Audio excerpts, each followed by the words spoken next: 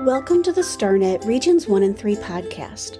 StarNet provides a variety of opportunities for personal and professional growth for those who touch the lives of young children, ages birth through 8, with an emphasis on children with special needs.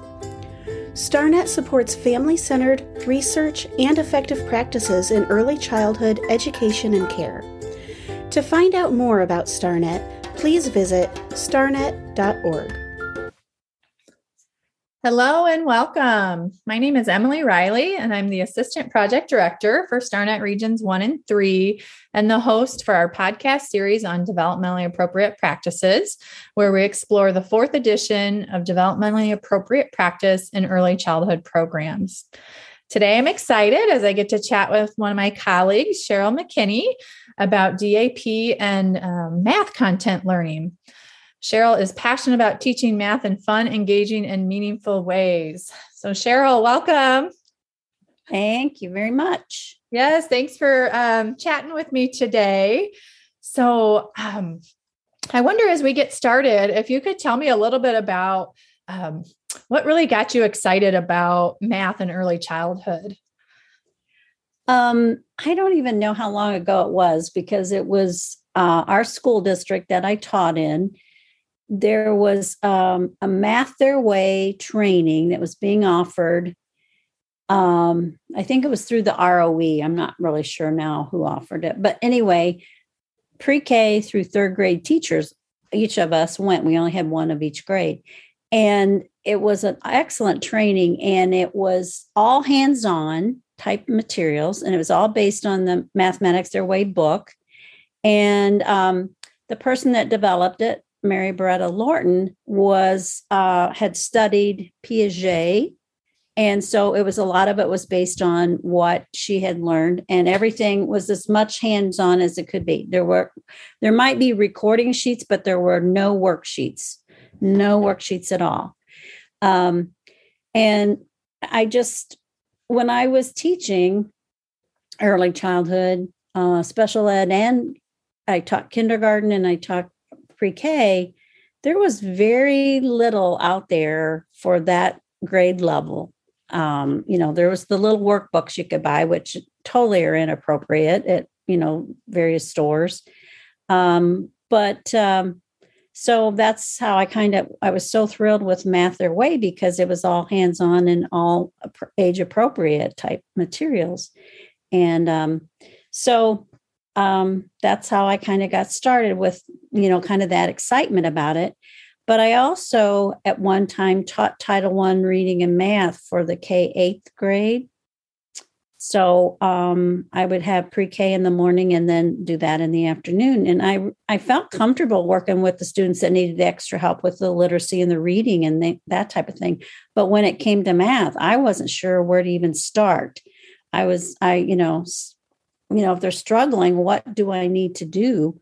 So I was able to take some graduate classes through the math education department at Western Illinois University and went to some other trainings and math conferences. And from that, I started finding resources and things to know what students might need, but also I needed to know how to find out what they needed. And so I was able to get help from the instructors and things like that. And so that's how it began. And I kind of developed it to work with individual students. And one thing I discovered was that many students had learned processes, but didn't understand what they were doing. So they really lacked that solid understanding of number sense and basic foundational type things. And when I think when you say so when you say the processes, you meaning that like kids could kind of do some of that rote kind of counting and more memorizing? Just the memorization. Like I just take one from the top number, and that kind of thing. And they didn't understand, what if it's, 12 minus 9? Well, then they would be confused because 9 was bigger than 2. So, they didn't understand that whole concept of subtraction, addition, multiplication, those kinds of things, depending on what age they were. Mm-hmm. And so it was kind of, and I use this in some of my trainings, I think of math concepts like building a house or a building. And if you have a good foundation, that building you can build on and it'll support everything. But if you don't have that good foundation, then it's going to collapse. And that was what I was seeing with many of my students in Title I. Once they got to maybe second, third grade, they were struggling because they were like, even with word problems, they were adding the bus numbers instead of the number of students on the bus. They just knew I had to pick out the numbers.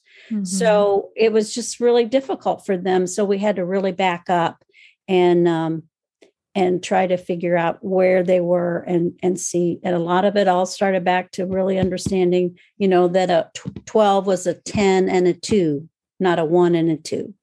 So those are kind of the things that I found that were an issue. And that's kind of how I kind of got started. And then going into early childhood again, then it was like, what do I do with these little people? Because I have to give them that foundation. Mm-hmm. Yeah. So that's what I'm really curious to hear more about. So you talked about how that house, that foundation is so important. So one of the principles in the DAP position statement talks about play and how important that is for joyful learning, as well as just fostering self-regulation and all sorts of developmental domains, as well as across content and disciplines, right? So that would be including math, right? So right. I would love to hear, how do you do this then in a developmentally appropriate way? Because like you said, there's so many easy access, I guess, to like worksheets. Like teachers might be looking online and they Google stuff and they're like, you can find things that are developmentally inappropriate that are targeted to early childhood. So there's like this temptation, I feel like there sometimes because it's like easy or let's buy the workbook. But so how do families, how do educators really embrace this play for joyful learning to teach math concepts? Well, it's really kind of simple when you think about it. It's just finding materials, and it doesn't have to be like store-bought materials. It can be, just things you have around the house, like collections of seashells or paper clips or keys or buttons or any of those kinds of things. Or things outside, right? Things if you're outside walking or you notice pine cones and walnuts or whatever it might be. But the things that are really important is, what do you do with those things? And I mean, it's fine to have the teddy bear counters and the dinosaur counters and, the links and all those things. Those are great. I'm not dismissing those, but, I think some people feel like, well, I'm not getting the concepts across, so I have to revert to worksheets.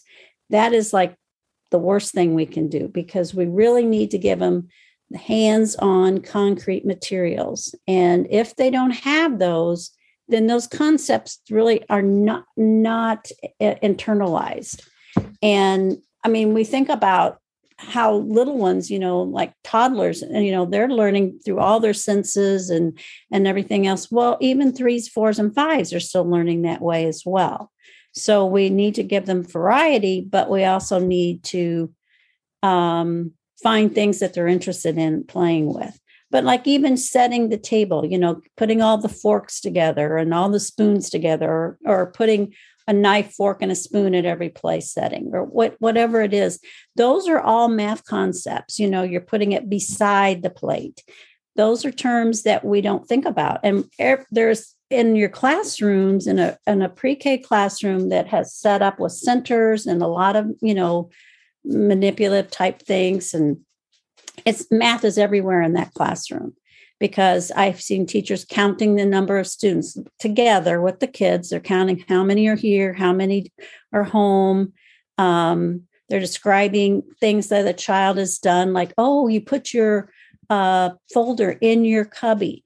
And people don't think about that. In and on and beside, and those terms, those position terms, are geometry. That's a basis for geometry. So those are some of the things that we really don't think about that we're doing, but we really are. And doing that math talk, pointing out things that the kids have done, like, oh, I see you put that puzzle together and it worked when you flipped that piece over. That's also geometric. Or talking about sorting, okay, I'm going to put the green toys over here and the red toys over here, or maybe that's what they decided on their own. You didn't even have to tell them. Matching games, that's a beginning for algebra. Matching, those little memory games that we have, that's a great thing for matching. And you can make your own kinds of things. And also thinking about how you can extend their learning when they're playing, like with the dinosaurs or teddy bear counters or the keys or whatever it might be. Okay, so what would happen? I wonder what would happen if you took one of those dinosaurs away from your group of 4. How many would you have then? Or you could say, what would happen if I add 2 more dinosaurs to your group? How many would you have then?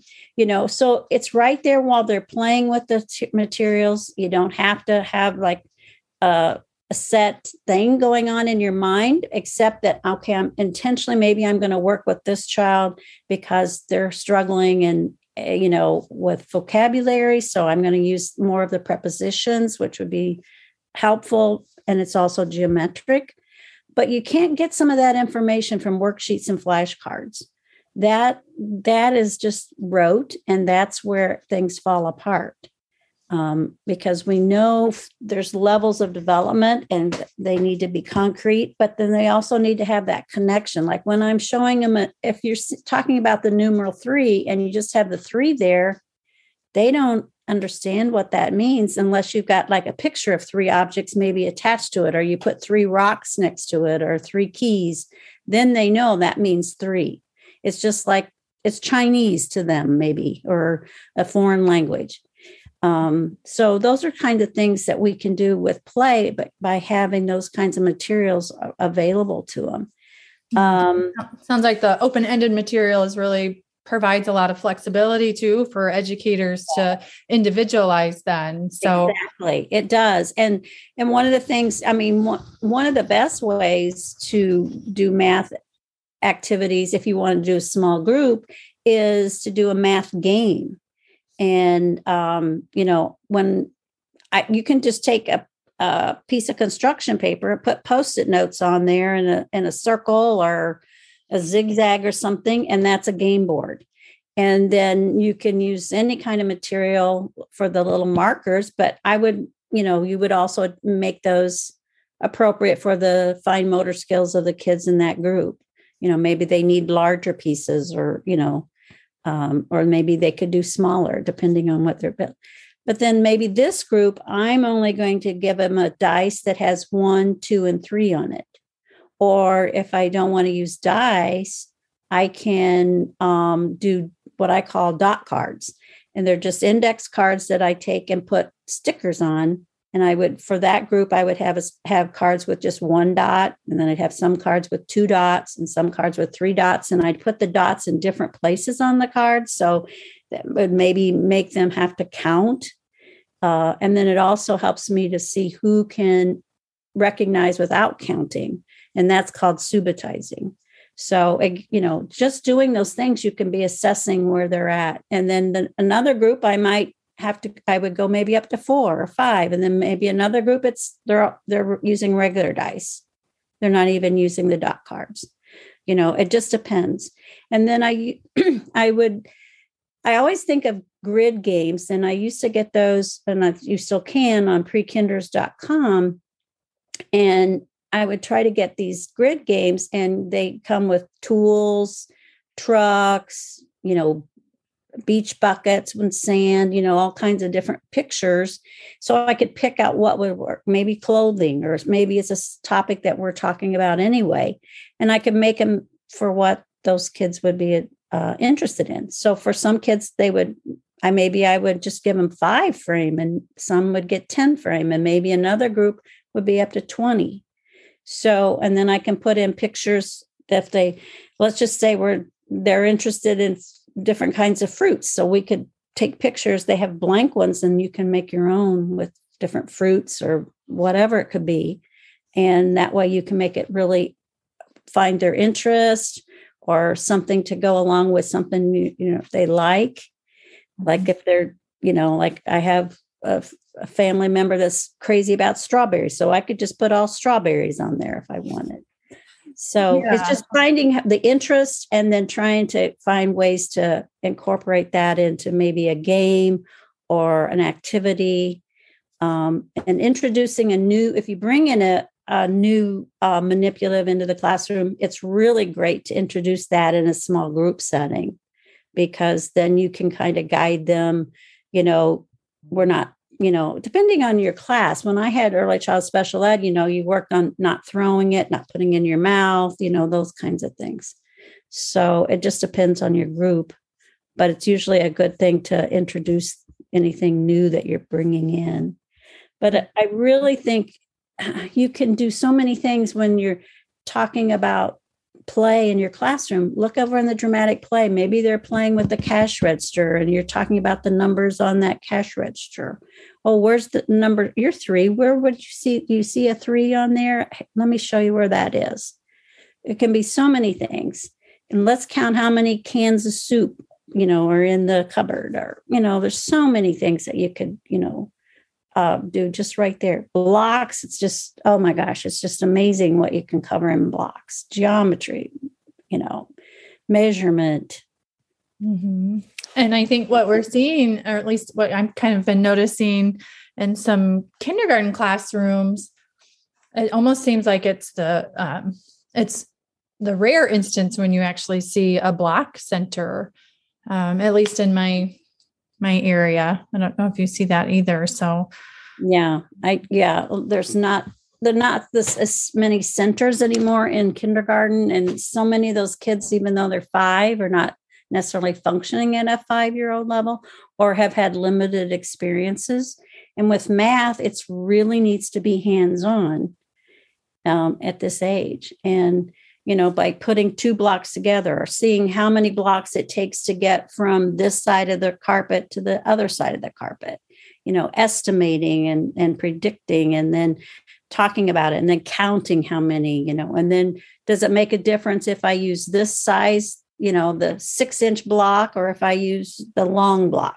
What happens then? How many do I get then?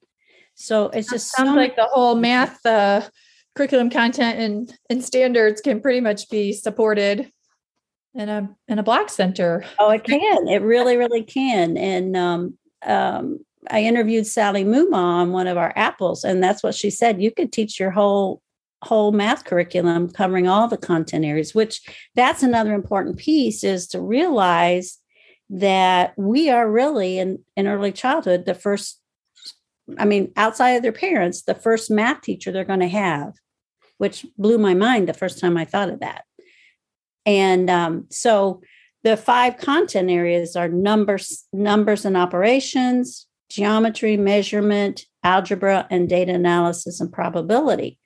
And people think, oh, well, that's not appropriate for little ones. Well, it is, but it's those 5 content areas go all the way through 12th grade, but the benchmarks are different. What we do with those in number isn't doing and when I say algebra, that I'm talking sorting, matching, patterning. I'm not talking about doing X, Y plus Z, equals, H or whatever. So, and geometry is the same way. It's looking at those positions where, distance words, vocabulary, and seeing where, fitting a puzzle together is geometry. You're fitting things in there. So every time we go to put things in our cupboard, we're using geometry. We're using spatial sense, and shapes, of course, are part of that, but it's not the whole part of geometry. Mm-hmm. So those are the things that we can be working on and in a playful way, because just having the little kids put the empty, I always brought in empty boxes from home or things like that. And they could try to see, well, which shelf would that fit on? Mm-hmm. I appreciate what you said about kind of, we're in early childhood being the first math teacher outside of, the family. Because that, I guess I think to me, it reiterates just how much more important it is to use all these strategies you talked about with using interest, because that's a natural motivator, right? Pulling in things that they enjoy or experiences they've had from home or within the local community that can be tapped into the classroom. Because if I'm first time, experience in school and I'm sitting, at a table the majority of the time and expected to do a worksheet, like that is could be very daunting and overwhelming and provide a very negative first experience, right? Like, let's use what we know about the science, about child development, brain science, how children learn, and make it fun and engaging and pull in like what we know, like with those interests. So I think you hit on like so many of the really important concepts about developmentally appropriate practice in general, not just specific to math content, but really blending in all those really important ideas around motivating children and making it fun and still lots of learning happening. Yeah. And it's, you don't play maybe a certain math game one time. You're going to do that maybe next week again, or something like, and change it up a little or something like that. But when you're doing a game, you're bringing in a lot of social skills. You got to have self-regulation. You've got to be turn takers. You've got to, wait your turn. Those kinds of things are really important. And also using fine motor if you're having to move that little piece over there. But you can bring the same thing to gross motor. You can get the dot cards or the dice or something, and they can jump that many times, or they could stretch that many times, or they could, touch their head that many times, whatever it might be, and bring in some motor skills. And the thing that I found was over the years, the upper body strength of a lot of my students was changing. They would do the W sitting, where their legs are kind of like a W.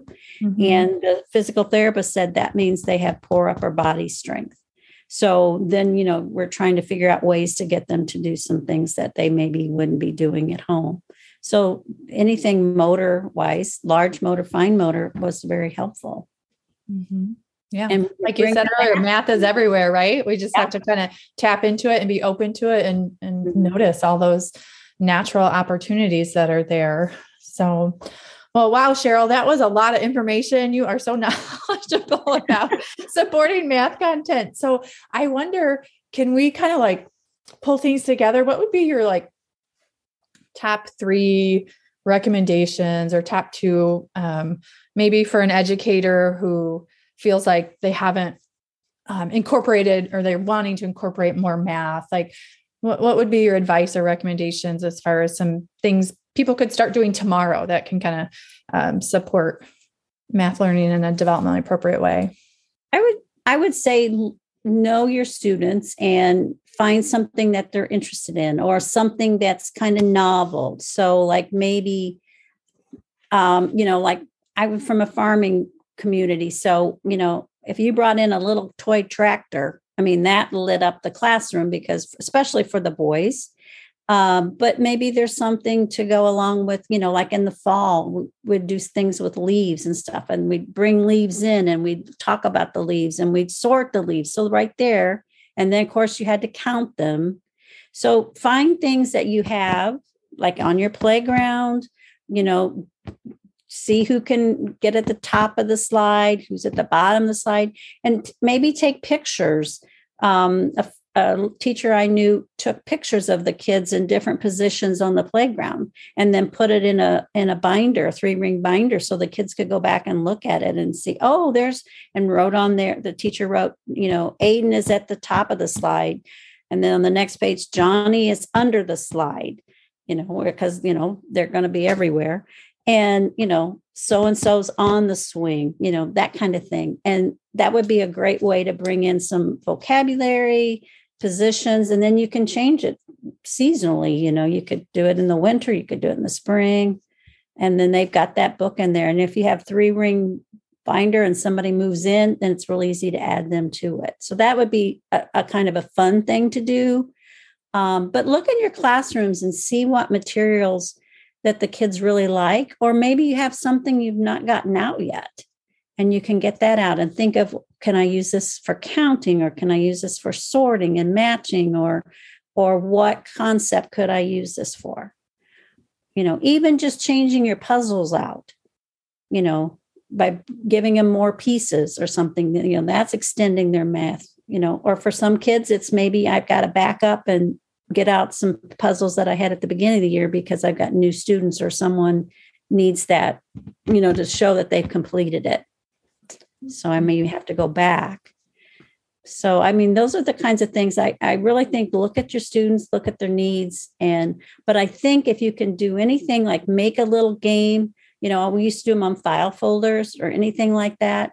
But you can just take and put Post-it notes right on the table and make it whatever you want it to be. I'm all about doing quick and easy because who has time to make, an elaborate, game. And then it's, kids are hard on things. So, and I don't even have time to laminate stuff. So if I just made it a Post-it notes on a zigzag on the desk or the table that you're using, it'd be great. Mm-hmm. Well, thank you. I imagine people listening will probably, hopefully, give them some ideas on ways to be creative and use just, some natural objects, items, routines, things that are just going on and in their environment to support learning. Yeah. Sherial, earlier you mentioned, the training that you went to.